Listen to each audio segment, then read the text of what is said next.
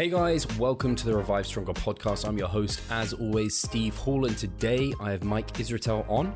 We do a bit of a Q&A, digging into what he's currently doing in terms of his nutrition and training and how his mass phase is currently going.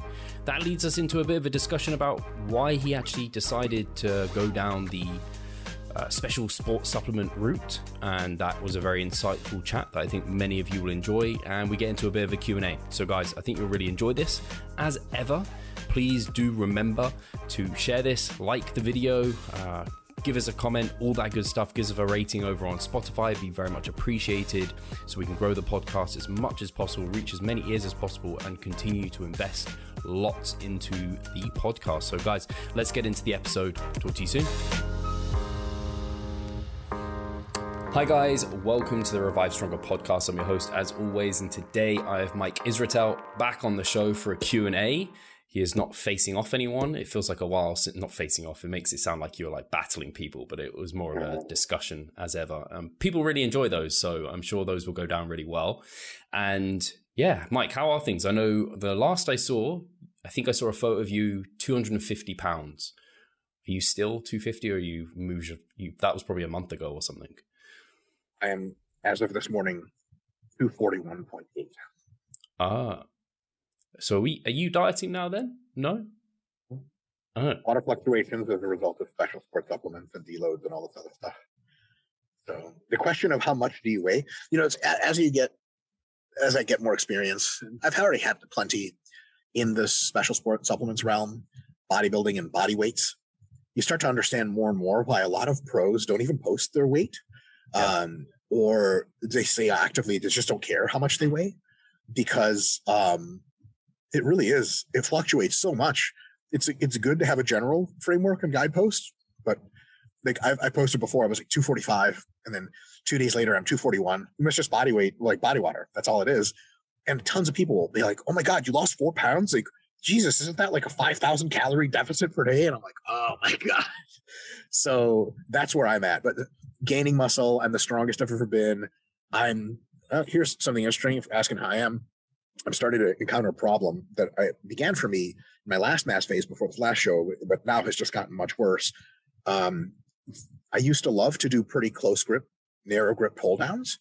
I can't really do those anymore because at the top, at the stretch, which I like to milk slow anyway, my shoulders and neck are so big now that I'm choking myself like it's a blood choke, like a triangle choke in jiu-jitsu. So I start to kind of pass out at the top, and I'm like, Jesus Christ, like I can't do any overhead tricep work because my shit just doesn't bend like that. I can't do free squats anymore because everything, like this is the farthest my arm goes because my biceps physically in the way. I can't get into a squat position. I have to use modified bars. So my training over this past little while, past few months, mass gaining after the show, has been a combination of like, I pull my shirt off after like a push pump and I'm like, oh my God. At the same time, I'm like, I don't even like being in this body anymore. It feels like I'm wearing like a crap load of thick coats all the time. And I have to train in those thick coats. So yeah, that's how I'm feeling. Mass gaining is fun. Yeah, I don't know who I was saying to the other day, but I think like Charlie posted his weight as well, like, and he was 270. I was like, that's literally almost 100 pounds heavier than me. I'm not 170, I'm 10 pounds heavier, but I was just like, I can't even imagine. Like, I had a weighted vest and that was 10 kilos, and walking around with that was a chore, let alone flipping it, like just having so much. Uncomfortable. Yeah, I can't even imagine. It's crazy. I was just going to say the body weight thing is really interesting because I spoke to Joe Jeffrey. I had him on the podcast and kind of talking about tracking, monitoring progress. And I was like, I seen natural guys quite often doing like weekly photo check-ins, and I don't understand it. And I was like, has this come from the enhanced side? Because that is much more effective in tracking progress. And he was like, yeah, for naturals, like I don't see why you would be doing that unless you're in the final weeks before like stepping on stage. But for enhanced guys, like the scale is less helpful than photos would be in that scenario. Yeah. And I'd also say like weekly photos, like I'm Charlie's coach and we do weekly photos during a fat loss phase for contest prep, but we don't do, I see him on Instagram. I know what his physique looks like roughly. On a mass gain, I don't even know what weekly photos would really do on a mass game. Maybe every 2 weeks you could inform some decision making, but weekly photos, it'd be like, hey, did you like have Chinese food last night? Like, yeah, okay. That's why you're bloated, maybe, or maybe we're pushing the calories too high. Who knows, right? So even weekly photos, I don't know. And there's this whole other thing where I think a lot of like update progress photos, high frequency, have often been asked of female clients by male coaches, and sometimes for reasons that are not that fun. Fun for the male coach, not as fun for the female athlete when she realizes. But I would say anyone who asks you, for anyone listening, anyone who asks you for weekly update pics, you just ask them why. And if they give you a very convincing answer, sweet. If they give you an answer that's like, just do it because I said, maybe reconsider. Yeah.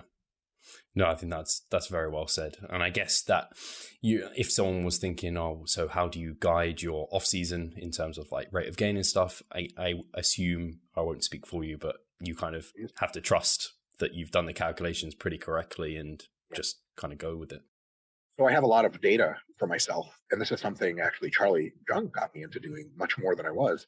It's very, very fine-tuned tracking, exact or as precisely as we can, macros, daily, calories, and steps, and body weight. And what I do is I have entire mass phases now, and fat loss phases, and maintenance phases where I have all those numbers in front of me. And so I kind of know what my surplus target should be to gain a certain amount of weight. It's pretty friggin' precise. And I just run that. And if after 2 weeks, it seems like I really am not gaining any weight, which happened to me a little while back, I increase by 250 to 500 calories and then do the process again. Cool thing is if I get a little too fat, I can tell, and then I just back off. And if I am not gaining weight or strength at a pace that I expect, I can increase the calories and go from there. So it's really kind of the same process you would as a natural. It's just more statistical noise. And as it takes a little longer, maybe instead of making decisions that are meaningful every week, as an enhanced athlete, you maybe make them every 2 weeks, which in the grand scheme means diddly dick, as James Hoffman would say. It doesn't, it's all the fucking same. You can make good decisions every month. And as long as you're not like way off the rails, it's totally fine. I think a lot of people, really look into like even daily fluctuations. And it's like, dude, what are you doing? What are you doing? It's just a total waste of time. So yeah, the enhanced side is, more tricky in that sense, but all the basic same general principles apply. Like if you're really gaining too much fat too fast, you'll figure it out sooner or later. And if you're really just not gaining any muscle, you'll figure it out sooner or later. But and it's also not one checklist. It's not just body weight. It's not just appearance. It's body weight and appearance and how you feel and gym performance. And if body weight is generally trending up, appearance looks okay, but you're getting like stronger for reps steadily, you're fucking golden. Even if you're just getting stronger for reps and body weight's not seemingly cooperating much, and appearance you can't tell, I say you're still fucking golden. You're eating lots of food, taking plenty of gear, and you're getting stronger for reps. As Broderick would say, life is good. You're winning. And maybe if you're real skeptical about the body weight and you don't think it's water fluctuation based, then increase the calories by a bit and reevaluate in 2 weeks. So I'd say that's probably the best way to do it. It's very easy to freak out. A lot of people, when they transition from natty to enhanced, the first real nasty enhanced fluctuation of weight, and they go, oh my God, I'm doing everything wrong. That was like the first 10 years of my bodybuilding career. But it pays to be patient and to just use multiple measures at the same time. You don't have to trust the process because the process is completely open to you. You don't have to trust logic. You just have to examine it and be like, oh, it's true. You don't have to have faith in the process. You can trust it in the sense that all the input variables, they're aligned pretty damn well, and you just do a good job until you think you're not doing a good job, and then you readjust. Well said. Yeah, I think it's trust the process is a bit of a weird saying because often it is used in that context where it's like there's nothing, like you don't have to trust it. That is what it is. Like there is no like you're not doing anything like risking anything. It's like trusting your car's speedometer. Like you're going 100 kilometers an hour. That's it. You don't have to trust it at all. Hopefully it's not broken. That's all we can say. Actually, on the point of kind of special sports supplements, someone actually did ask kind of what made you go down that path. I never actually heard you talk about kind of the initiation of that process. So if you're open to that question. Two factors. Two, maybe three. Factor number one is back when myself and a few of my friends were coming up, natty everything just sort of didn't exist in the spotlight at all. And it was all about enhanced. Like the people in the magazines weren't natty. It's kind of all you had was magazines and major websites. And so you kind of thought like once you get big and jacked enough, that's just the next step you take. Right. So it was like, if you're serious, you go and do drugs. So that's number one. Not a very good reason. And the landscape sure has changed since then, where if you want to stay natty, there's tons of avenues of exposure and all this other stuff. It's really great to see.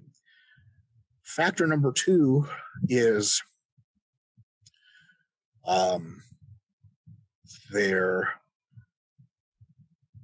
if you examine the issue quite closely, there's a very good argument that becoming enhanced has zero moral qualms at all. And the corollary of that is that a lot of people who take a moral righteousness in being natural just haven't thought it through. They'll say things like, I used to say shit like this when I was natural, because for a long time I planned on never being enhanced. When someone asked me back in the day when I was already big and strong, Addy, will you ever do drugs? I said, no. And I said, why? And I said, well, because I want the gains to be mine. What the fuck does that mean? Technically, the gains all belong to like the chicken and beef I'm eating, because that's literally what I'm made of. And so, sleep specific amounts, it's funny because this happens in natty bodybuilding a ton. You ask a natty guy, like, hey, what supplements are you on? He lists a fucking laundry list of bullshit legal crap that doesn't work. Every possible attempt to engineer the physique, short of the shit that actually works. But it's all fucking chemicals going in and going out. Like, okay. So that, after you really think that through, outside of the legal aspect, which legality and morality don't align 100% remotely, for my morality, if I'm not hurting anyone else, it's probably fine to do.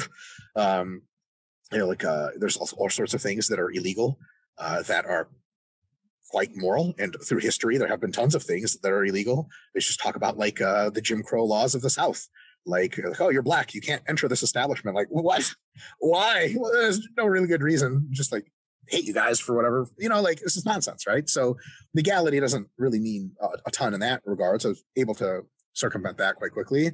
And when I realized that there was morally nothing keeping me from doing it, the other big thing was a realization of sort of two other things. One, the enhancement is the use of science at its highest level to achieve as much as possible. The drugs are chemicals. And if you know chemistry really well and you're a fucking nerd, gee whiz, like that's the pinnacle of nerdhood. It's funny because a lot of the natty crowd today kind of glorifies the nerd, like the quintessential natties, like the fucking nerd bodybuilder. And the bros are all drug user idiots. And there's definitely something to that, but that doesn't have to be. Nerds don't have to choose to be drug-free. One does not follow from the other. I think that if you're nerdy and you really want to get as jacked as possible, why wouldn't you use chemistry? Well, what's wrong with chemistry? Because everything's right about chemistry. It's like you're literally engineering a physique with as many inputs as possible.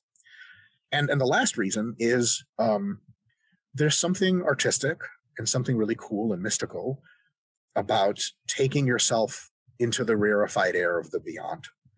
Maybe playing with the idea that not all of us is super safe. When you're getting under a 400-pound squat drug-free, that's not also ultra safe. You take risks all the time. And if you can take risks to present something truly exotic that you're really proud of, that to me sounds pretty cool. Astronauts go to the fucking moon and shit and orbit the Earth. That's so fucking dangerous. We don't consider that immoral. We consider it laudable. So like when I take a look at like Jay Cutler or Ronnie Coleman's physique, it's almost like looking up at Mount Olympus and be like, Jesus, they're really pushing it, which is dangerous. It's risky. And that's not great. But it's also so cool that they're willing. It's like a Formula One driver. You can tell a Formula One driver, listen, what are you doing? These cars go too fast. You're going to fucking die. Why don't you just go race go-karts that have bumper plates on them and you can't die? That's cool. For people that want to do it, it's fine. But, a Formula car driver, I think they know that it's that limits of speed, that when the engine's like super crazy and you're making turns at right angle turns at 90 miles an hour, like that's why you're there, is to push the limits. So there's a lore, there's a mystique of enhancement to really, what happens if I go further beyond. It's Goku and Vegeta and Gohan deciding to go into the time chamber. The time chamber is not a safe place. Most people don't even make it in there, and a lot of people just go insane. And what is it beyond those doors? Why would I want to go there?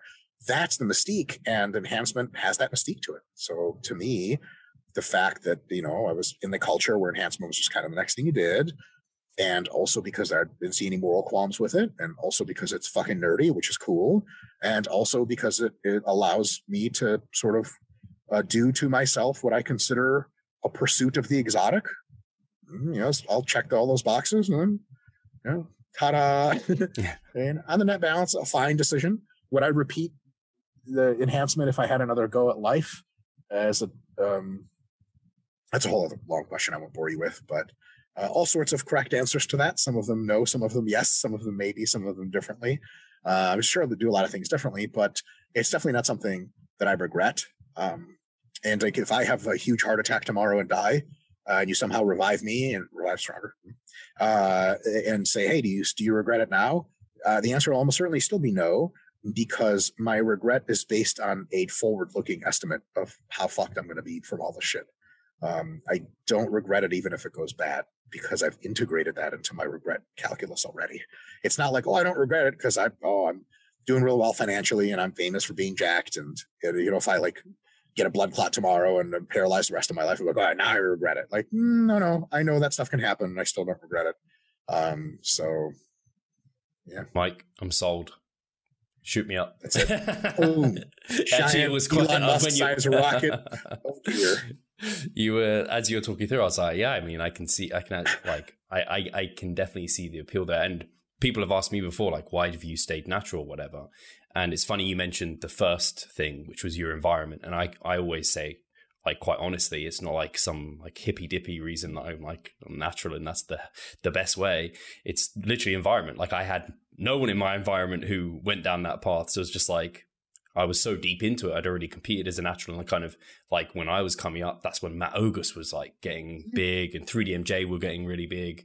So then I just fell into that path. So I respect that, because like you said, when I was coming up, Matt Ogus was 13. Yeah, exactly. Yeah. So I can definitely see that for sure. Yeah, but just to make sure this doesn't get taken without some grain of salt, and there's other videos that are on our YouTube channel at RP that cover this in quite depth, and more to come, especially on the negatives. That's the romantic view of enhancement. The not romantic view is the real world shit you have to deal with. The discomfort. Injecting drugs is very annoying. It's never, ever not annoying. You never really get used to it. You get used to it somewhat, and it's always just blows. Constant concern about your health. And the worst part to me is the psychological effects. I'm particularly sensitive, just to anabolics in general. So I've been told by Joe Jeffrey and Roderick Chavez, among others. I run relatively low doses, but I get a lot out of them. But also I get some of the nasty side effects, and the worst one by far are the psychological side effects. So if I'm on higher doses, I'm literally dumber. Like, just in the sense of, if I every now and again I take IQ tests for fun. Broderick, I think, and I have that in common. And it's notable on the tests, and it's notable in my daily attempt to think about things, especially at the depth of my analysis is impacted. If I'm off cycle or on TRT or on low doses, I just feel fucking brilliant, and I come up with a bunch of really great ideas and think them through. When I'm on harder doses, I just kind of sit there. I'm like, it feels terrible. And I'm still intelligent enough to be aware of the fact that I'm less intelligent. So it's doubly terrible. That's not the worst part. Luckily, that's mostly transient. I don't think there are super long-term intelligence degrading effects, although that remains to be seen. There could be some. For me, the worst part is the anxiety. I get really, really unfortunate anxiety. And if people ask, like, anxiety about what? Well, that's the thing about pharmacogenic anxiety is it's just the feeling. Just imagine you're really worried and you have no idea why. And then you're like, oh, it's okay. And then 3 seconds later, you're just as worried again.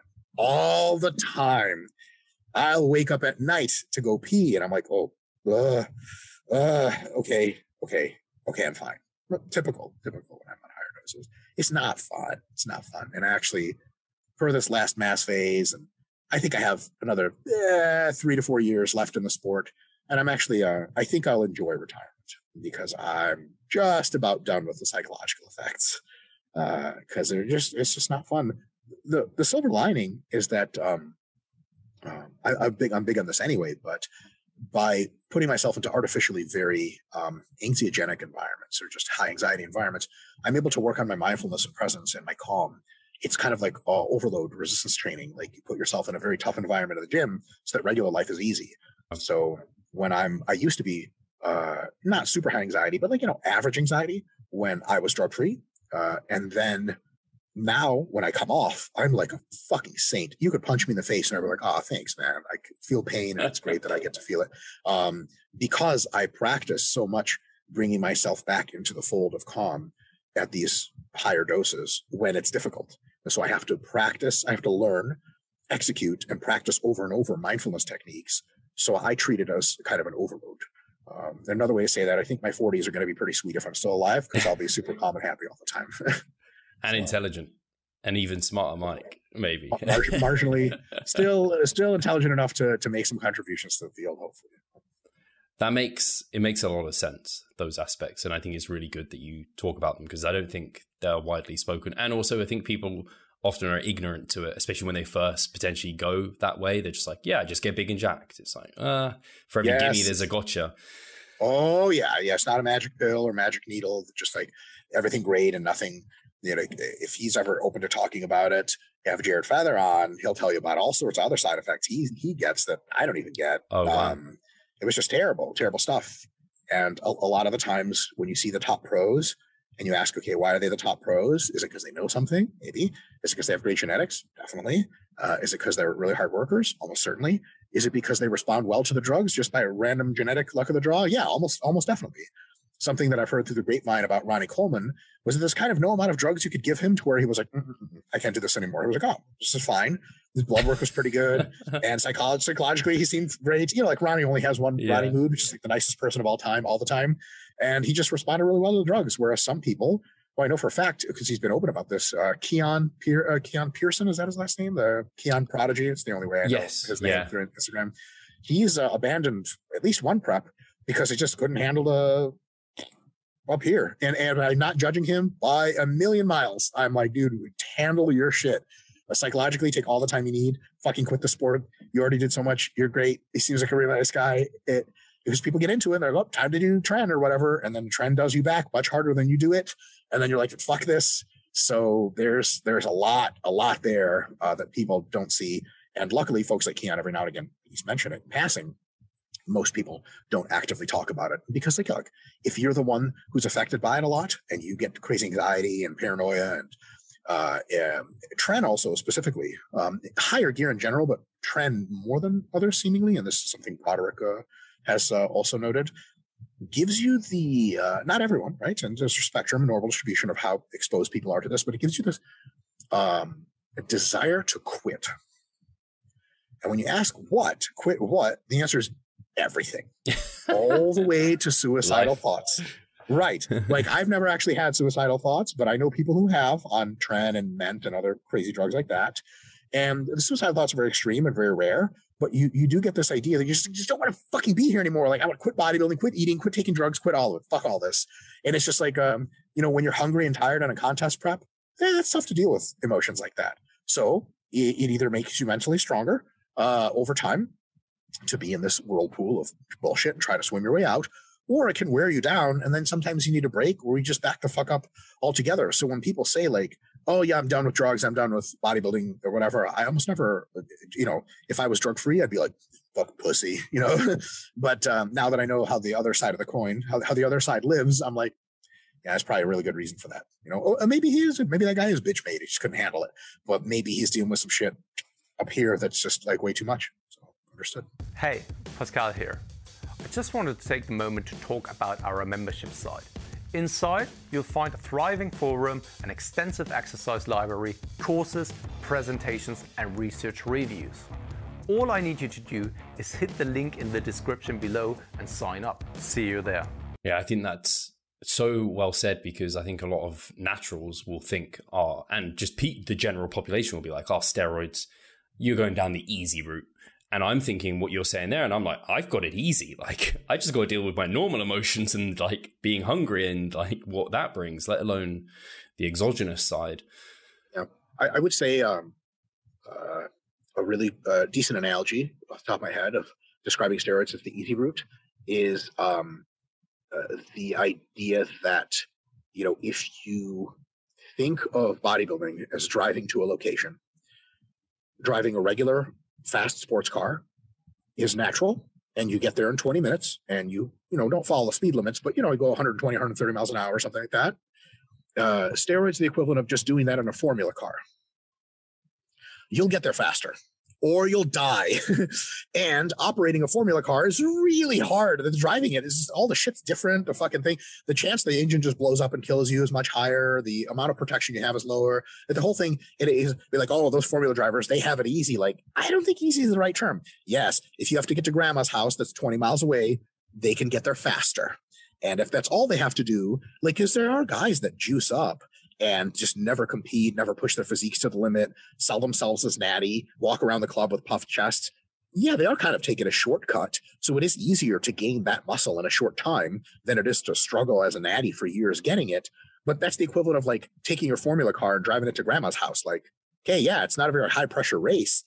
The real way, I think, spiritually at least, you're supposed to use enhancement is it's this dark gift that you treat with care and that you really push the promise of it. So you gotta push it, which means if you're taking gear, you had better be going fucking 90-degree angle, 90-mile-an-hour turns. And then it's not easy anymore. It's really hard, way harder than driving to grandma's house in a regular sports car, way more downsides, way more risks.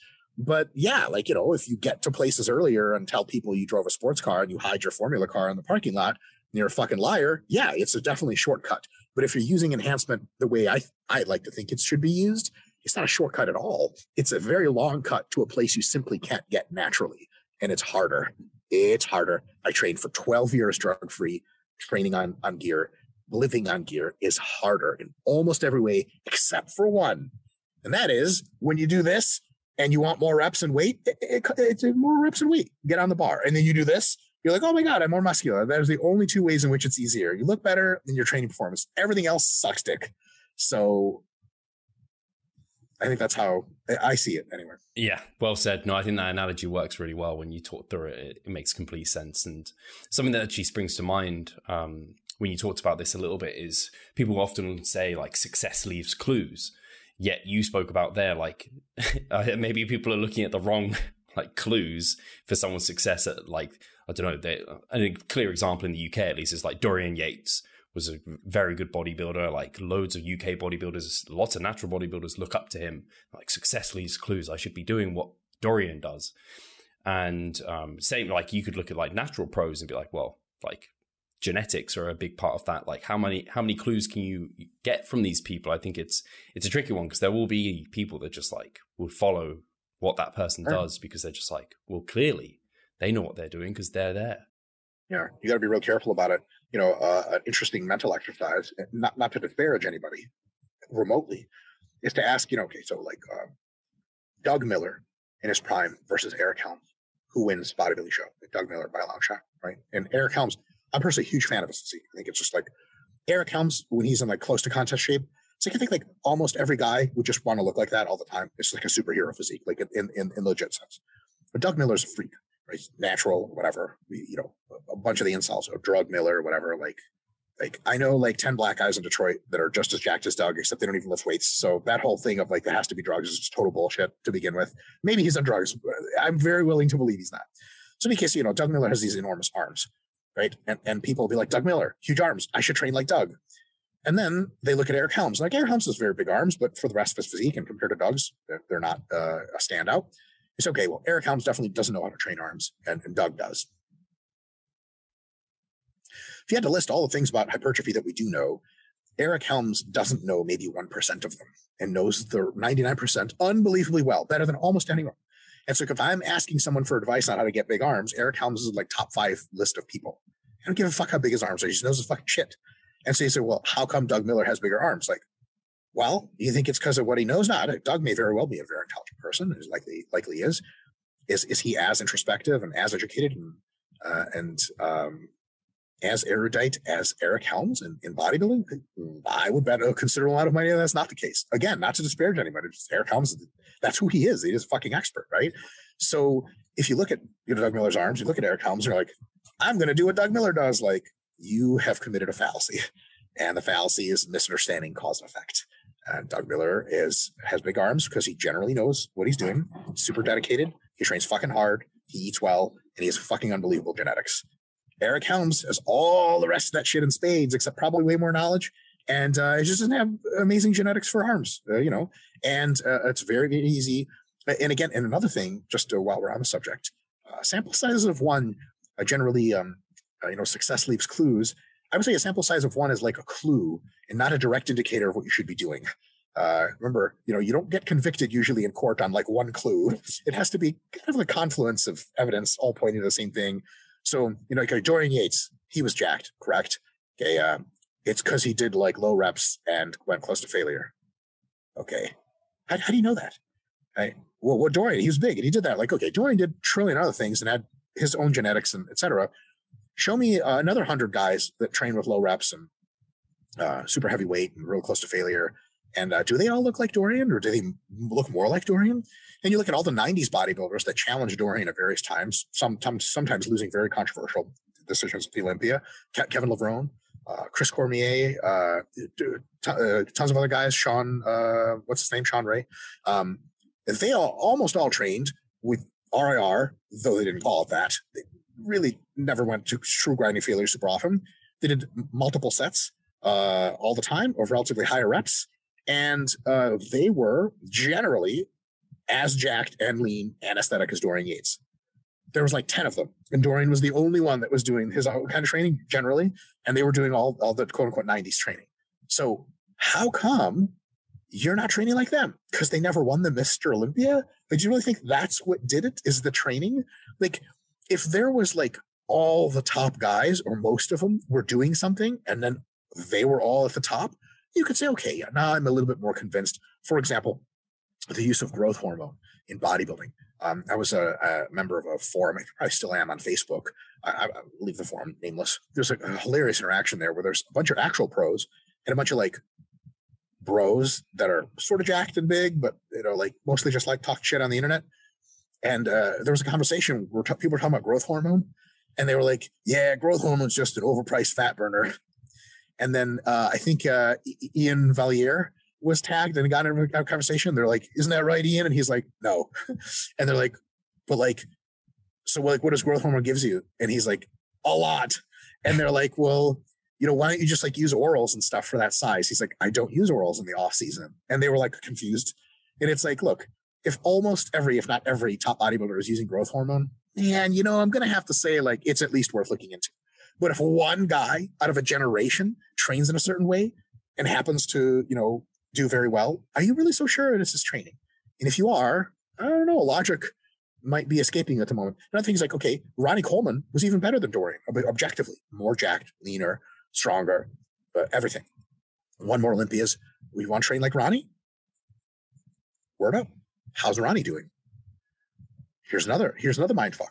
Are we so sure that Ronnie's current injuries are because of his training? Maybe he was just genetically predisposed to them. Tons of guys train way dumber than Ronnie, and they're still fucking walking around, still training just like that. So it's very, very difficult to make conclusive inferences off of sample size of one fucking person. Don't do it. Don't do it. And a lot of times at that level, people are by definition exceptional. So not only are you not inferring off of a general representative rule, you're reasoning off of exceptions. It's like going to a place where aliens are all 5 feet tall and one of them is 7 feet tall. And you generally examine the alien diet, and you look at the 7 foot guy, you're like, this is what got you to 7 feet? You're like, well, hold on a second. He's the only guy that's 7 feet.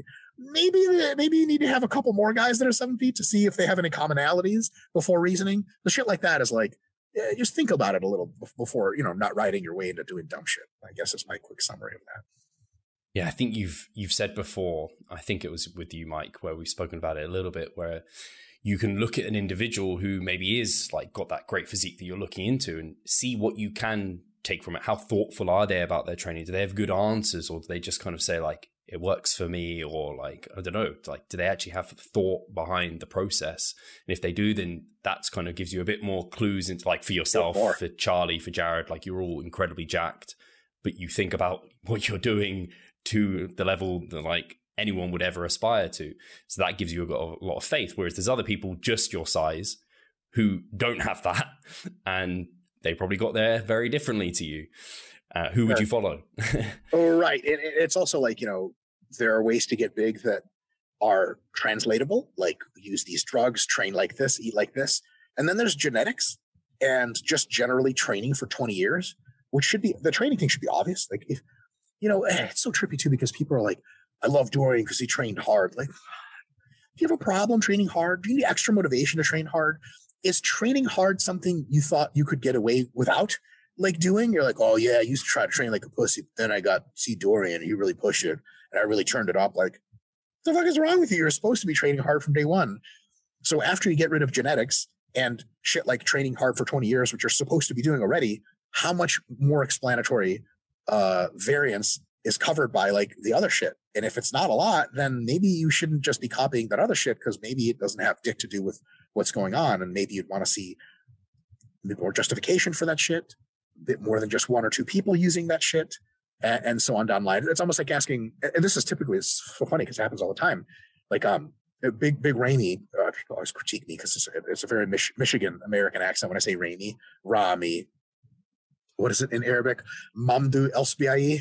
It's probably poorly pronounced, but better than most fucking white people or whatever would say. But better than me. Right, there you go. Well, the British are conquerors. They're not expected to pronounce anything. We'll give you a name. You'll not call yourself. So here's the thing. People ask like, oh my God, like, what does he do for quads? Like, do you think that by altering your training in a certain way, you're going to get quads like him? Are you out of your fucking mind? His quads are the size of his fucking torso. Like, he's special, very special. And a lot of guys are trying to get big quads. Here's another thing. Can you imagine seeing Big Raimi and, what's his name? The Persian Wolf. He took third at the Olympia. Yeah. Your Iranian guy, Hadi Choopan. And you look at Hadi's quads, and they're just generally not as big as Raimi's. And but would you really think? Because you think, okay, Raimi, big quads, knows for sure some secret in training the rest of us don't. Would you meet Hadi Choopan and through his translator, be like, so clearly you just don't really know what you're doing with quads? Because if you did, you'd have quads like Big Raimi. So why don't you? You're dumb. Just don't know what you're doing. Like, I'm pretty sure he's trying really hard. And it's genetically, he just does not have the world's freakiest fucking quad shape like Big Raimi. But once you bring Hadi Choopan into the equation, it makes things more complicated. And it's, okay, that makes sense. Maybe I shouldn't worship people for their one muscle group and ask them how they got it. But stand alone, click on any Big Raimi post of him training legs or him just in a pose, tons and tons of questions. Like, oh my God, how do we get quads like that? Like, really, man? That's where you think the answers are? Word up. Best of luck. And I think it works the other way as well, because and not to say anything about Brad here, but Brad, he's not the hugest guy. He was a bodybuilder back in his day as a competitor, Brad Schoenfeld, but incredibly intelligent, like surrounding hypertrophy, like arguably one of the most in the industry, and like definitely one of the most. I was going to say arguably the most. And done tons of studies, but you will literally get the guys, and they're just like look at Brad and be like, I'm not listening to anything you're going to say. It's just like, wow, okay, so that's how you're going to treat it. Yeah, sure. I've had that experience. I've had people that I used to call friends when they realized I interacted with Brad in a congenial manner and cited his research and tried to sort of alter my training to reflect the state of the evidence as he described it. They're like, dude, Brad's 140 pounds. And I was just like, that statement like that tells me you're not sufficiently intelligent or educated for me to say anything more to you about this. So like, word up. That's all you get from me. Like, sweet. Yep, you're right. Brad's an idiot. It's wild. Yeah. And, like Brad was supposed to be a skinny fucking Jewish kid. And he became much more jacked than a skinny fucking Jewish kid because of shit he knew. First of all. Second of all, Brad has done the preponderance of his research work and theoretical abstraction about hypertrophy after he was already retired from bodybuilding. So we're judging Brad based on what he looked like in his 30s when he knew like as much as most of us did back then, which is to say not much. He'd be the first person to tell you that. So it's kind of like, well, what if Brad went back in time and took his genetics and applied the concepts he knew now? He'd probably be much more jacked. Would he be Mr. Olympia? No, but you got to be around bodybuilding in the real world, like actually around it in gyms and talking to people for like 20 minutes to realize like time, drugs, and genetics, not necessarily in that order, describe 90% of the variance of why this guy is big and why this guy is small.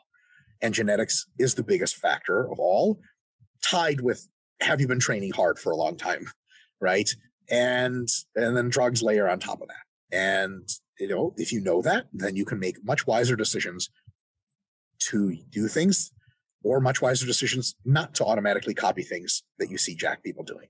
But if you don't know much about it, it's very understandable how you could see an Instagram post from someone saying, hey, do this, look at my quads, they're big. And then Brad Schoenfeld saying, hey, don't do that. That's not a good idea. And you're like, Brad Schoenfeld, fucking pencil head professor guy, who the fuck needs him? Like, oh, word up. You were making a huge error, but it's understandable why you would, because you're reasoning at a very, very elementary level and you haven't given it much thought. So I guess TLDR, give things some thought. Nut riding is not an Olympic sport, although if it was, there'd be a lot of really great people at it on the internet. And just being like, yeah, man, fucking Dorian, blood or guts, I love it. Like, sweet, accept Dorian's dick's not in your mouth. Maybe you could arrange for that to happen. Think a little bit, worship people, maybe, but maybe not. Maybe look up to them. Like for me, Dorian, like, is the embodiment of hard effort and brutal dedication. It's fucking awesome. Am I interested in the particularities of his training design? No. I look at them. They're curious. I can learn something from them, but am I going to worship him for that? No. Can I worship him for what he represents as far as fucking just like British cold dungeon, grimy, grinding attitude? Yeah, fuck yeah. It's awesome.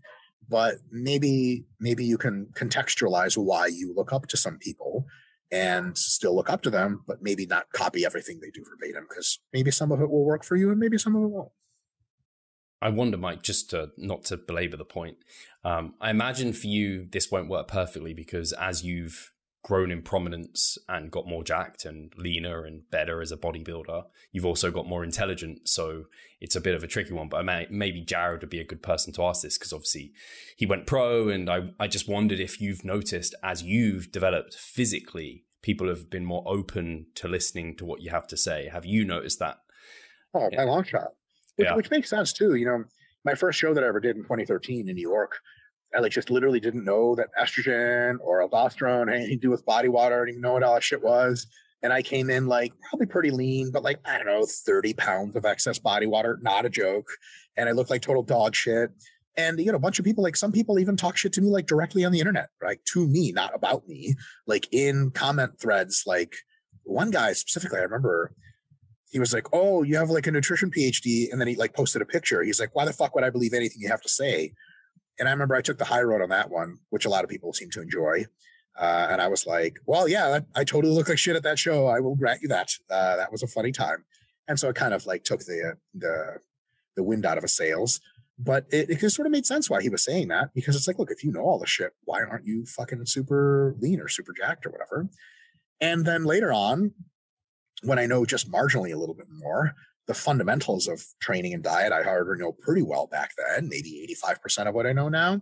The only thing that really changed was like contest peaking and drug protocols that I learned from Brado Chavez, and now learning a bit from Joe Jeffrey. Like that little thing made this huge impact on my physique. And now people are like, oh yeah, ask Dr. Mike how to get shredded. It's like, all right. Like, and it's funny because I think you and I actually did a few episodes about what I've learned over the past several shows, where I've gotten like exponentially better each show. And like, yeah, like, your crowd and a lot of my crowd's a natty crowd of just like good-hearted college students that want to learn about getting jacked, and they want the insight. Like, Dr. Mike, what did you do differently? And I'm like, I took Aldactone for a week and a half, and I instantly dropped visually 5% body fat. Ta-da! Like, what? That's it. Like, that's it. And it sucks because it doesn't transfer a lot, but that's the reality. Is a lot of the times people will believe you much more when you're more jacked. And actually, something I didn't mention as one reason that I did get into the enhancement side was because I sort of suspected I knew some things, but I knew that people probably weren't going to believe me a lot if I didn't look as exotic as possible. Sure. And that's one of the reasons that Jared got on as well, is that Jared specifically is on a mission to bury and embarrass as many IFBB pros as possible on stage so that they can realize that shutting the fuck up about dumb shit they shouldn't be speculating on is a better policy for them, rather than to think that their physique extends to some kind of expertise they have about training science, diet science, drugs. Nothing, as I've seen, gets to Jared more in this world than, and I'm sorry, no name specifically, idiot fucking pros, juice to the fucking gills, wrapping up at the mouth about fucking, well, I need fucking partial reps work like this. Shut the fuck up. Now, it's easy to tell somebody to shut the fuck up if you're a shrimpy fucking incel dude who doesn't even lift weights. Nobody takes you seriously. But if you have a fucking 10 PhDs or whatever the fuck and you're ultra jacked and ultra ripped, people listen to you more. And then you can bring a little bit more of the flashlight of truth to this dark attic that is, pro bodybuilding. Because there's a lot of shit in pro bodybuilding that is great, and the guys are super sharp and they're doing their best. And then there's a lot of it where it's just a bunch of like borderline mentally ill people trying to assemble Jenga blocks into a fucking working air conditioning system. And it's like, what are you guys doing? And it's sometimes you have to go the distance with enhancement and pushing your physique and just taking it on the chin that until you are really jacked and really lean, or in Jared's case, until you place well at bodybuilding shows, people won't take you seriously. And it's okay that they don't, because they're operating on a very limited amount of information. Could they be more open-minded? Yes. So for example, taking a really interesting example, how much does Greg Nuckols know about dieting? Like, you look at Greg Nuckols' physique and you're like, this regular American guy here. Greg Nuckols knows more about dieting than almost everyone. Weird, right? You wouldn't know that. And you would miss out. It's trippy too, because a lot of times, I unintentionally, though we're like competitors or whatever in the fitness space, that offering information and having apps and bullshit, I'm like, I wave the flag for Eric Trexler and Greg Nuckols a lot, because I think most of the shit they say is fucking brilliant. And then sometimes people get confused when I recommend them. They're like, who are these guys? Like, really? And I'm like, yes, really, you stupid motherfucker. These two people, if they got 3 times dumber each individually, they'd still be 6 times smarter than you. Like, it's so, as a person who is on the outside looking in, do you trust the super jacked, super lean guys? Or do you, if people are talking about, oh, this one nerd guy's really smart, do you just write them off? I wouldn't write anyone off. What I would do is I would examine the logical structure of the arguments and the information behind them coming from everyone. So if a bodybuilder is super ultra jacked and he says, hey, listen, guys, I don't know a whole lot, but I know this works for me. Think about what they're saying. Pec flies like this versus like that. Try it in the gym. And if it is revelatory, hey, keep it. It's great. It works. If it's like, this is like a thing that doesn't even work for me, or it's weird, or maybe it's just works about as well as anything else, cool. And if someone's like, hey, here's Greg Nuckols, he knows about diet, don't be like, whatever. He looks like whatever. Looks like a person. It'll be like, oh, maybe he's a bullshit artist who's not in super amazing shape himself, and it just managed to just leverage himself as an expert somehow. Or maybe he's onto some fucking really good shit. You read a couple of his articles, you're like, oh, this guy's smart as fuck. And he says makes a lot of sense. Maybe I'll start listening to him. So I think it's good to listen to people from all sorts of sides of the aisle and then form your own ideas about what's going on. And then eventually you'll have a cream of crop of smart bodybuilders you follow, and a cream of the crop of evidence-based people that maybe aren't bodybuilder looking. And then a lot of that is you can get a ton of information continuously off those people.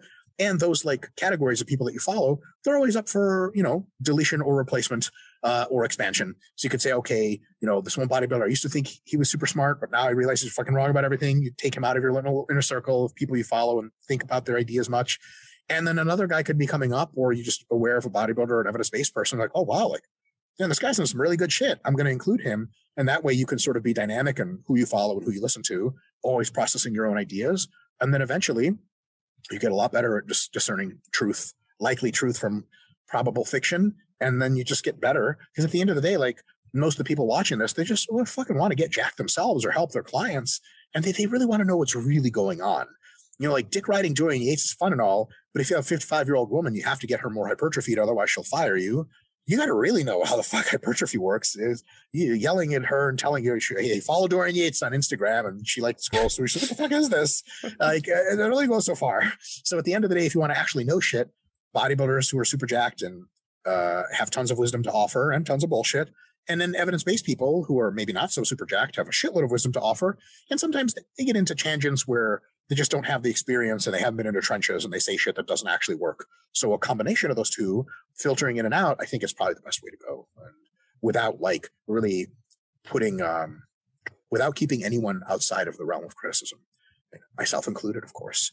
Like a lot of the shit I say there's a very decent chance it's wrong.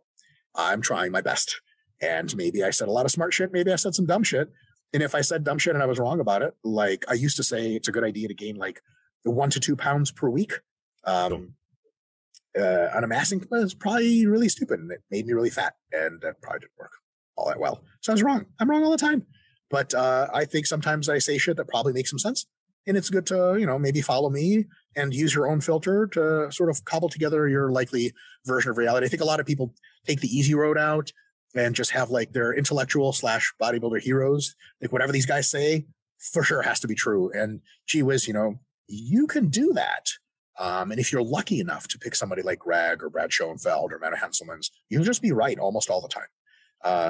But I think a slightly better idea is to actually try to understand what they're saying, have your own mental model of what's going on in the world, use them as awesome guides, and then try to see some alternate opinions to see if you can't really piece together the likely truth yourself, because then you'll actually know a ton of shit. You'll be able to on the fly infer your own alterations. For example, like if someone hasn't written distinctly about myoreps, but they've written about load and rest times and supersets and isolation versus compound, if you really learn what they've said about all the stuff, you can probably infer what they think about myoreps versus being like, like, hey, Eric Helms, what do you think about myoreps? And he just doesn't answer your DM. You're like, well, I guess I just don't know anything. Like, Eric's written a lot of shit. And if you learn all the shit, you can probably be, I think Eric probably thinks myoreps are great if they don't lead you to sacrifice a lot of your performance and you recover between them. And it's a great thing to do in a pinch if you don't have a lot of time. Because all the other shit he said probably makes sense. Like, it's much better to know your own shit than to just like make heroes out of people and follow them,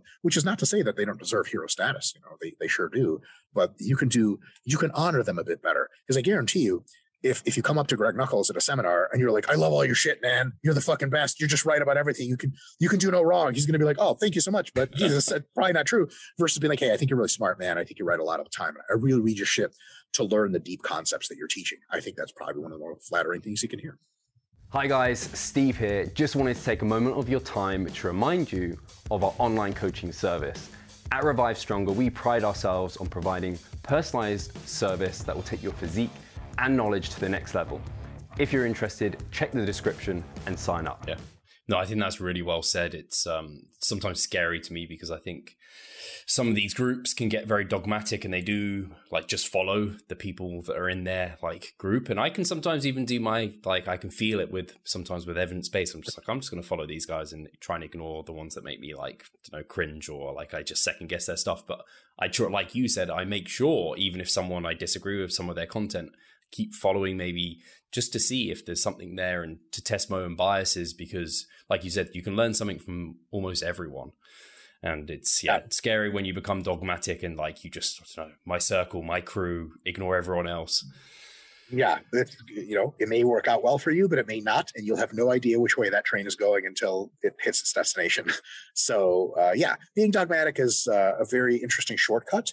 But if you really care about your results, you won't take it. So we probably have time for maybe a couple of questions because I ended up derailing us quite a lot. But no worries. I thought that was a good discussion. This one is from John Caputo. He asked, what are some burning questions in exercise science and or nutrition that you'd like to have more data on?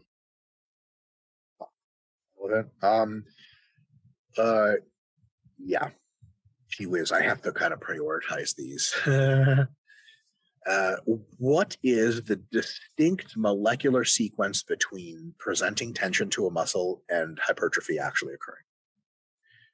We know some of it. We don't know all of it. There's another one. What kinds of pharmaceutical interventions can we design to tap into that sequence at its highest level? So for example, once tension is presented to a muscle, everything else after the tension detectors start to fire off is just chemistry. Like literally, it's just molecular machines. There is no theoretical impossibility to designing drug interventions or genetic engineering that turn on those systems without any tension at all. So in 20 years, maybe, you're like, hey, doc, I don't have enough muscle. I want more muscle. He gives you a pill. You take it. 3 days later, you start to get a little more hungry. You wake up with a few more veins. And then 3 months later, you have an almost pro bodybuilder physique. Why not? Like, well, how can we possibly get jacked without tension? Well, tension is just a signaling mechanism. Tension doesn't actually make you jacked at all. It just turns on some molecular machines. Can we turn those machines on through other methods? Well, how does tension turn them on? Well, tension literally alters certain molecules and they behave differently, and then they tell other molecules to behave differently. Why don't we just have a drug that clips onto that molecule and just makes it behave as if there's lots of tension being presented? Like, that's possible. And it's been done really already in the appetite control space. So semaglutide, for example, and the 3rd and 4th generation GLP-1 agonists are essentially like sort of gut hormone modulators. You take them, they're administered by like once weekly injection. I have recently experimented with them. I don't want to use the term miracle because it denigrates all the brilliant scientists putting in years of effort to make it happen. So if that's a miracle to you, that's a miracle to me. Miraculous. You could be deep into a contest diet. Unfortunately, I didn't get a chance to try that in my last contest diet, so it was brutal. I was starving to death. But in the post-show rebound, I had some access to semaglutide, and it's difficult to describe. The second day after I took the first dose of semaglutide, and by the way, it takes weeks for it to sum up to its peak doses, and this was at a dose that's 1/5 what you're supposed to hit as a peak dose. I was in the throes of post-contest hunger, and I was on a road trip, and we stopped at a gas station, and I was eating a protein bar. I had like 20 protein bars the day before and 50 other types of foods, frantically shoving them in my mouth. Then I was like on my second protein bar. I was looking at it. I was like, do I really want to eat this? And the answer is no. And I just took my food intake and went like that. Holy fuck. And by the way, the side effects include not really any side effects. You'll have GI distress if you try to eat too much. You feel a little nauseous if you try to eat too much, which is like, no shit. It's like, it makes you feel like you do at the top of a mass phase, except if you dose it appropriately, anytime you want. Once weekly subcutaneous injection feels almost nothing. More shit like that. That's what I want to see. More shit like that. Because it would be really cool if we learned how to train better and how to diet better. But to me, the things that are really exciting are attacking things at the molecular level, at the genomic level. For example, body weight control and hunger. There are people walking around. Take the average Korean person, for example. The average Korean person does not struggle with body weight. The average Korean person may forget to eat for 8 hours at a time and like feel woozy and be like, oh, shit, I should eat something. Have a few pieces of food and then go on for another 8 hours. And they would just fucking weigh 120 pounds their entire lives just because. Why? Genetics. Can we take those gene sequences and alter them and modify them and have viral vectors that give you those genes if you're a person not born with them? Theoretically, yes. And in 10, 15, 20 years, hopefully on the shorter end of that, we could all have access to that. And then the obesity epidemic would be gone within a matter of months to anyone that would be interested in getting the treatment. Think about what happened with COVID-19. COVID-19 was fucking pretty dangerous. But yeah, like 2, 3, or 4 times more dangerous than the flu. So again, I'm not like a fucking insane COVID, put on your mask forever, never go outside kind of person. That, what did like the Moderna vaccine do? It took the chances of death from COVID and it multiplied it by like 1/100th or some stupid shit like that. What the fuck? And by the way, it took them like 2 weeks to design that vaccine from the time that they sequenced it. The rest was regulatory approval. What? Unbelievable. And there's all these future drugs and gene stuff is coming. And I predict that in 20 years, fitness will probably be like a niche hobby, and that most people will have the body they want just by taking certain medications or having their genes altered to just look and feel how they want, which is really going to be amazing. We can all stop trying to get jacked and already be jacked and can go on to other things or some shit like that. So. I wonder if the hard work is removed and the rarity is removed of getting such physiques will mean that people like something else becomes attractive. Oh, sure, of course, yeah. Well, a lot of it, I think in the coming years we're going to be transitioning to living our lives a lot more in the digital space and a little bit less in the actual space. So, like in the metaverse, whatever, with full immersion VR, you're going to look like whoever the fuck you want to look like. Like it doesn't matter because you're in VR. You can look like whatever. So, like the importance of the physical body may recede to some extent. And I think that's probably a pretty cool thing. And then people are going to have a situation where if it's stationary full immersion VR, which I think eventually it will be, it's going to present a problem for medicine because people are going to be really sedentary and they're going to look to exercise for sure and good diet, but they're also going to look to pharmaceutical and genomic interventions that keep them healthy even if they don't move around a lot, which is going to be a really trippy thing. But as far as like status and rarity and what people shoot for, like, yeah, it'll be some different stuff. I think a lot of times, most of history, people were just shooting for having enough food to eat at night and having a warm place to sleep. Can you imagine telling someone in 1700, like, yeah, in the UK in 2022, like the only people that don't have enough to eat or a place to sleep are like drug addicts and the mentally ill or some combination of the two. And like, what about like the regular average person? Like, well, they actually have so much food that they get really fat. This is too much food. They'd be like, what? So what do people even do? How do people even construct their purpose? Like, well, a lot of people find a lot of purpose of doing other things like making social media apps. And they're like, what the fuck is that? And you're like, well, people seem to like it. And then another thing is like, some people actually struggle with anxiety and depression, probably because they don't have a grand purpose anymore. That's very apparent because this research has been done quite a few times. In indigenous tribes have almost no anxiety and depression. They're too busy trying to like fucking survive. And it is both insanely hard and quite fulfilling because evolution designed us to do exactly that, survive every fucking day. So it's interesting about your topic of like, if we can just be as jacked and lean as we want just by taking a pill, will we find ways to sort ourselves into hierarchies doing other shit? Yeah, for sure. I'm sure we can all speculate on what those things will be, but there's always wealth accumulation. You can just try to get as rich as possible, which by the way, also isn't as meaningful as it used to be. It used to be like the more wealth you could have, the more proximate survival of you and your kin was going to be a thing, and huge jumps in your standard of living. Like if you live in a flat, is that what you guys call it? An apartment is a flat in the UK? Do you guys still say that, or is that from 1980s or shit? Yeah. You live in a nice flat and you make like, 40,000 pounds a year or something. Like if you made 400,000 pounds a year, how much better would your life really be? Like, would you be warmer at night? No. Would you have access to much higher quality food? No.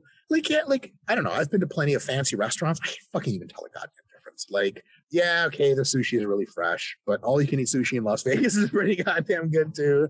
So, people get used to certain levels of comforts, and even the race to having as much money as possible maybe makes less sense. So a lot of cool changes ahead, mostly good, some of them difficult, but I think that the drug revolution and the genomics revolution, especially as it impacts fitness, my humble personal prediction is that in the next 10 to 15 years, it's going to be making real big changes, making things look very, very different. It just makes me think of I haven't watched, there's like a Netflix series that's like, it's called something Black Mirror. That's the one. It makes me think, I've watched like a couple of episodes from that, and they're kind of this sort of, they try and like do these sort of episodes that are very freaky. And there is one on exercise, like they earn points from like cycling or something. It was, if you know any of that, or I'm sure some of the listeners will. I do. I'm familiar with the show. Unfortunately, a lot of Hollywood's take on so Hollywood is a very good role, or Hollywood's all outdated term, just cinema in general and shows and media like that. A lot of what they say about the future and sort of warnings about what could go wrong are kind of good, because you don't want to be like Pollyanna, kind of like, oh, like let's just have all the technology. Who cares about safety and long-term shit?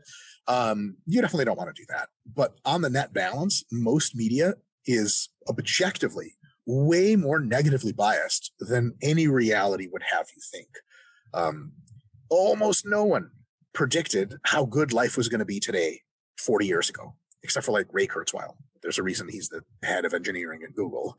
So, you know, like most of the time, shows like Black Mirror and shit like that, they're just like insanely pessimistic. Yeah. For 1% of a good reason and 99% not good reason. Most of the things that are coming in the future are on a net balance just really, really good. People talk about the negative effects of social media. And I've actually seen a couple of research articles lately that, because like in 2015, everyone's like, social media is fucking killing us all. It's really bad for the brain.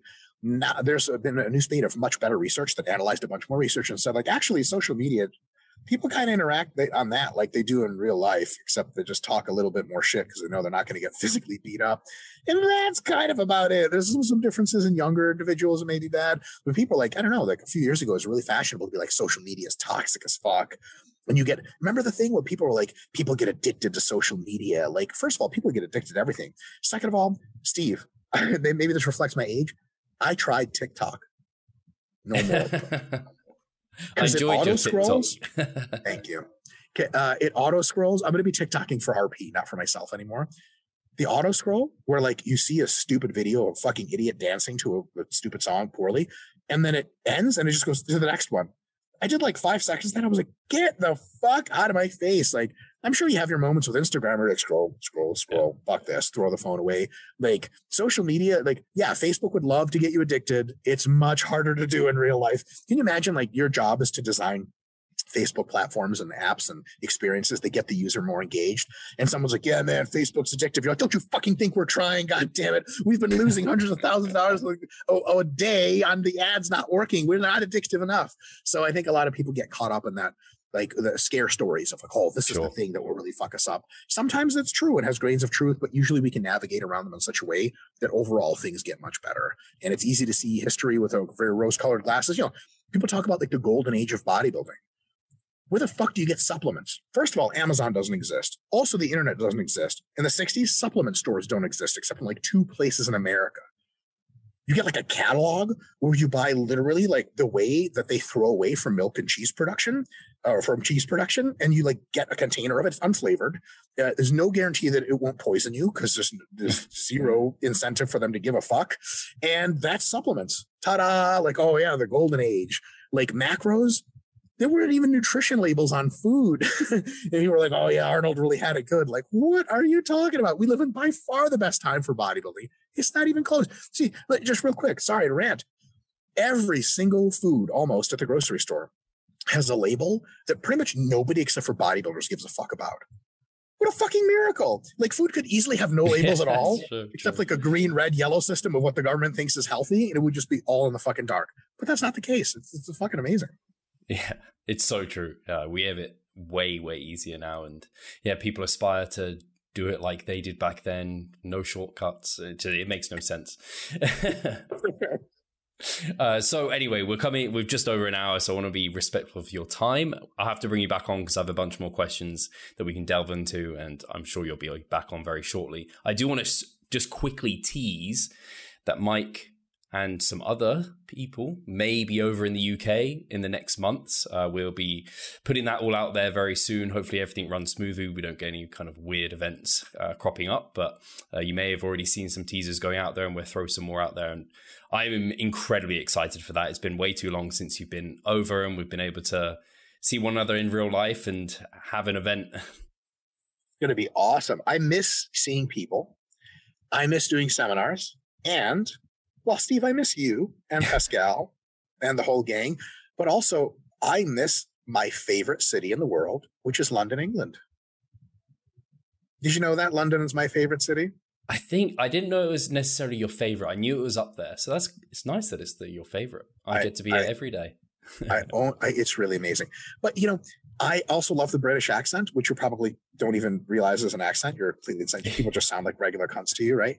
As soon as I land and people are speaking that bullshit in that accent, I'm like, I was in paradise. I don't care what they're saying. It's just like I'm in Harry Potter. Amazing.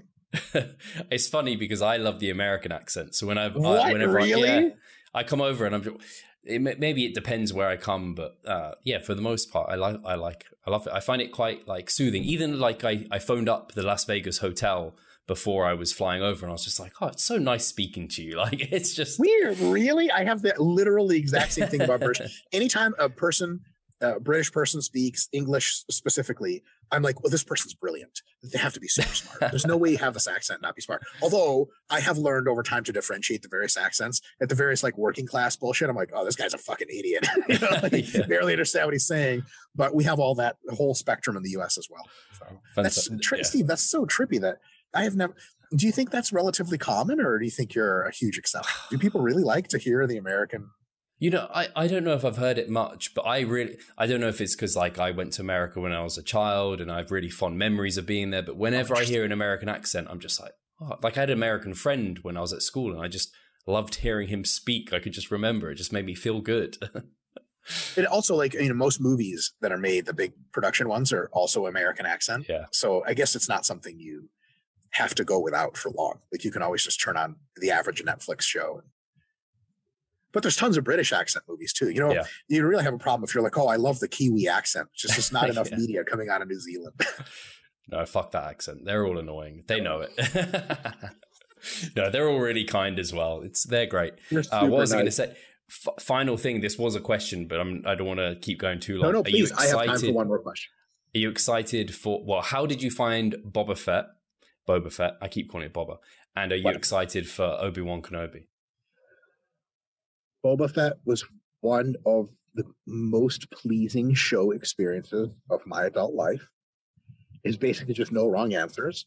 As soon as have you seen? I don't want to give any spoilers. Have you seen it? I've seen the whole thing. Yeah. So like as soon as like the Huttese twins showed up, I was like, we're in business. This can't possibly go downhill, and it didn't. I was a little bit upset that Grogu chose not to continue his Jedi training, because I was like, God fucking damn it, with genetics like that, you just have to do it. But I think like maybe he'll just learn on his own, or, you know, he's already like unreal overpowered, so who the fuck knows. So it was a tiny little whatever, but the whole thing is great, amazing. And I'm trying not to think about Obi-Wan, the show, because any amount of time between when I think about it and when it's actually coming is just going to be more suffering than I'm interested in. I'm pretending I forgot about it until it comes out, and Crystal and I just watch the whole fucking thing over a 2-day period. I can't help but watch. Well, I also like the weekly build-up between episodes, like something about it. I enjoy that. But also, I've got it all over my Instagram feed. Is half Dragon Ball Z, half Star Wars, and the rest is bodybuilding. So it's just like, I'll get all the spoilers immediately if I don't watch it. Oh, yeah, you got to stay the fuck up. Because people already make memes off the shit. Like, what the fuck meme? Oh, shit, that happened in the show. Yeah. Steve, can we see the ink? Oh, yeah, you can. Oh, there you go. It's healing pretty well. Wow. All right. Can I ask you a question really quick? Yeah. Can you tell me the thought process behind? So I'll tell you straight up, you were the last person I ever expected to get a tattoo because you're so well-mannered, and tattoos are for criminals. And two, out of all the Dragon Ball Z characters, because you're so warm-hearted and so awesome and so nice, I never expected you, of all characters, to choose Majin Vegeta, who I had to explain to Crystal was the most evil good guy that has ever been, maybe. Oh, watch this. This is what I have to deal with, Steve. Real quick break. Oh, I'm trying to do a podcast, and Dildo over here. Hi. Yes. Look, it's Steve Hall from the UK. Yeah, you're too dumb for that. All right. I'm trying to work, and she just climbs up. Sorry, tattoo. Yes. Why? So, and I love it, but why? Over the last couple of years, I'd more and more thought about getting one, and I'd found that my reason for not getting one was always that I'd be potentially, like, when I'm older, regret it, whatever. And I found as I've got older, I've actually got more into the anime and Dragon Ball Z. I'm just like, I'm not gonna, like, it's part of like why I love bodybuilding. It's just never gonna leave me. So the kind of regret element fell away. And very strangely, because I am this kind of quite, I don't know if it's right to call me plain, but kind of like well-mannered, that sort of thing. I've always wanted something. Very nice. I wouldn't say you're plain, just very nice. Just nice. I've always wanted something about me. I've been like, I don't know, get a weird haircut, get like a piercing or something. I just want to do something. I was like, I don't know, tattoos are like, and they just started growing on me a little bit. I was like, maybe I'll try that. And then also over the last like year, I'd started to like Vegeta a lot more. So I kind of understood him as an individual and where he was coming from and being the underdog, never giving up, always trying despite always failing to Goku. Because Goku, I was just a Goku fanboy completely all before this for the reasons you'd think I would be, because I'm like, I see myself in him a little bit. Whereas over the last years, not that I'm like hateful like Vegeta is, but I started seeing myself more in Vegeta and the way he came up. And like Margin Vegeta, one looks ridiculously cool and it was a very cool like segment, but also just the fact like that he would do absolutely anything for more power and just would push himself beyond, but still stay in control of the fucking Margin thing was just like Babidi couldn't take control. Yeah, Babidi was like, hey, do this. He's like, nope, I'll just take the power and tell you don't fuck yourself. I was like, yes. So that's kind of how it came about. And yeah, just that I love the Dragon Ball Z, like the hair and everything. I was just like, that would make a fucking sick tattoo, just like the detail and design. So yeah. Your tattoo artist did a really good job, by the way. Yeah. Yeah, I was very lucky. That's awesome. That's how Steve, that whole story's great. Welcome to the criminal underground that all tattoo people have. People are going to treat me differently now. I have to keep it up. Yeah, you'll have like, you'll have like 1 penny less for the store and they'll be like, nope, you can't buy this. You're like, but it's just a penny. Like, nope, you're a fucking criminal. Get out of my store. I've already thought about it because I'm receding. So I was like, maybe I'll just shave my hair off. I was like, people would treat me differently, won't they? I guess you have it with so many aspects though, like the hair, the body. I have a little bit more going. Yeah, I just assumed criminal until proven otherwise. Is generally high. Luckily, like in the actual world, I'm super overly nice and super polite to everyone, especially like older people and stuff. So I can diffuse that mostly. And I'm, like pretty verbose and can say intellectual things, which usually throws people off like crazy. They're expecting me to be like, I bet. I'm like, do you guys have this item currently, or is it a delivery schedule to be sent to the store later? And they're like, well, that's a lot of words really fast. Can you say that again? And I'm like, oh, sorry. So yeah, but no, Steve, you're not this yet, my friend. And you never will be. You're like, if you were a criminal and you were in jail, you would be like in the like tax evasion jail, like nice beds, the guys aren't violent. I'm like that one guy in jail that's in his own underground chamber, and they don't like they have like the zapper collar to make sure he doesn't kill the people giving him his food. That's where I am in there. Appearance criminality. So you're one of the decent ones, Steve. Amazing. Guys, we'll leave this here and we'll do another episode very soon. And yeah, is there anything you have to share, Mike, in terms of stuff at RP, or is it just still pumping out the YouTube? Get over to Mike's current IG, which actually I think you've overtaken me now, which is good. You need to keep going. So yeah, I still have 178K followers on my fucking RP Dr. Mike thing. And I think I've added a few followers since I quit the fucking thing. I'm like, God. But a new one is growing. The thing is, the old one is just so many strikes against it that if I get a single flag for anything, you just shut down the whole thing, which is like just bad business. So I had to make the new one. Anyway, Instagram, Dr. Mike Israetel, YouTube, we're always pumping out good shit. We do have some RP stuff in the works, but I can't talk about it until it's released. Because if you talk about it before it's released, you know how that works. People are like, why isn't it here now? Etc. For sure. Awesome. Guys, definitely make sure to follow Mike over there. You better already be watching the YouTube channel. We'll make sure that's linked below. And we'll talk to you soon. Take care.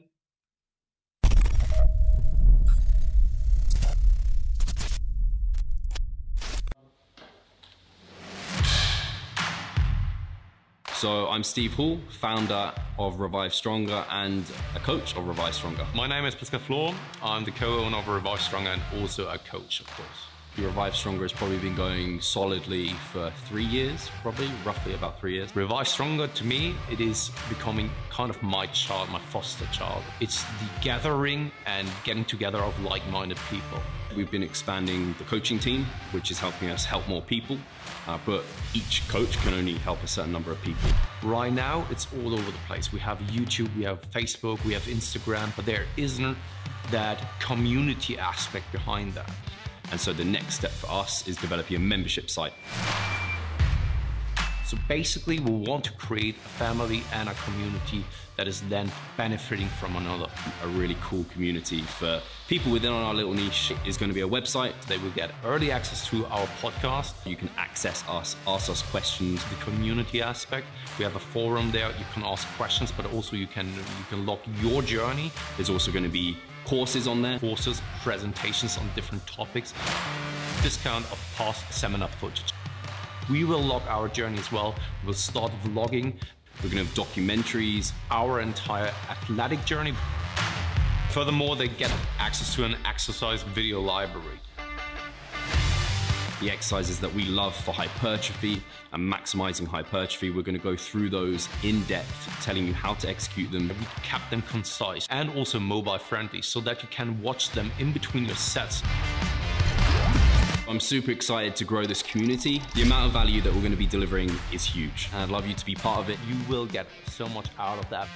I'll see you inside.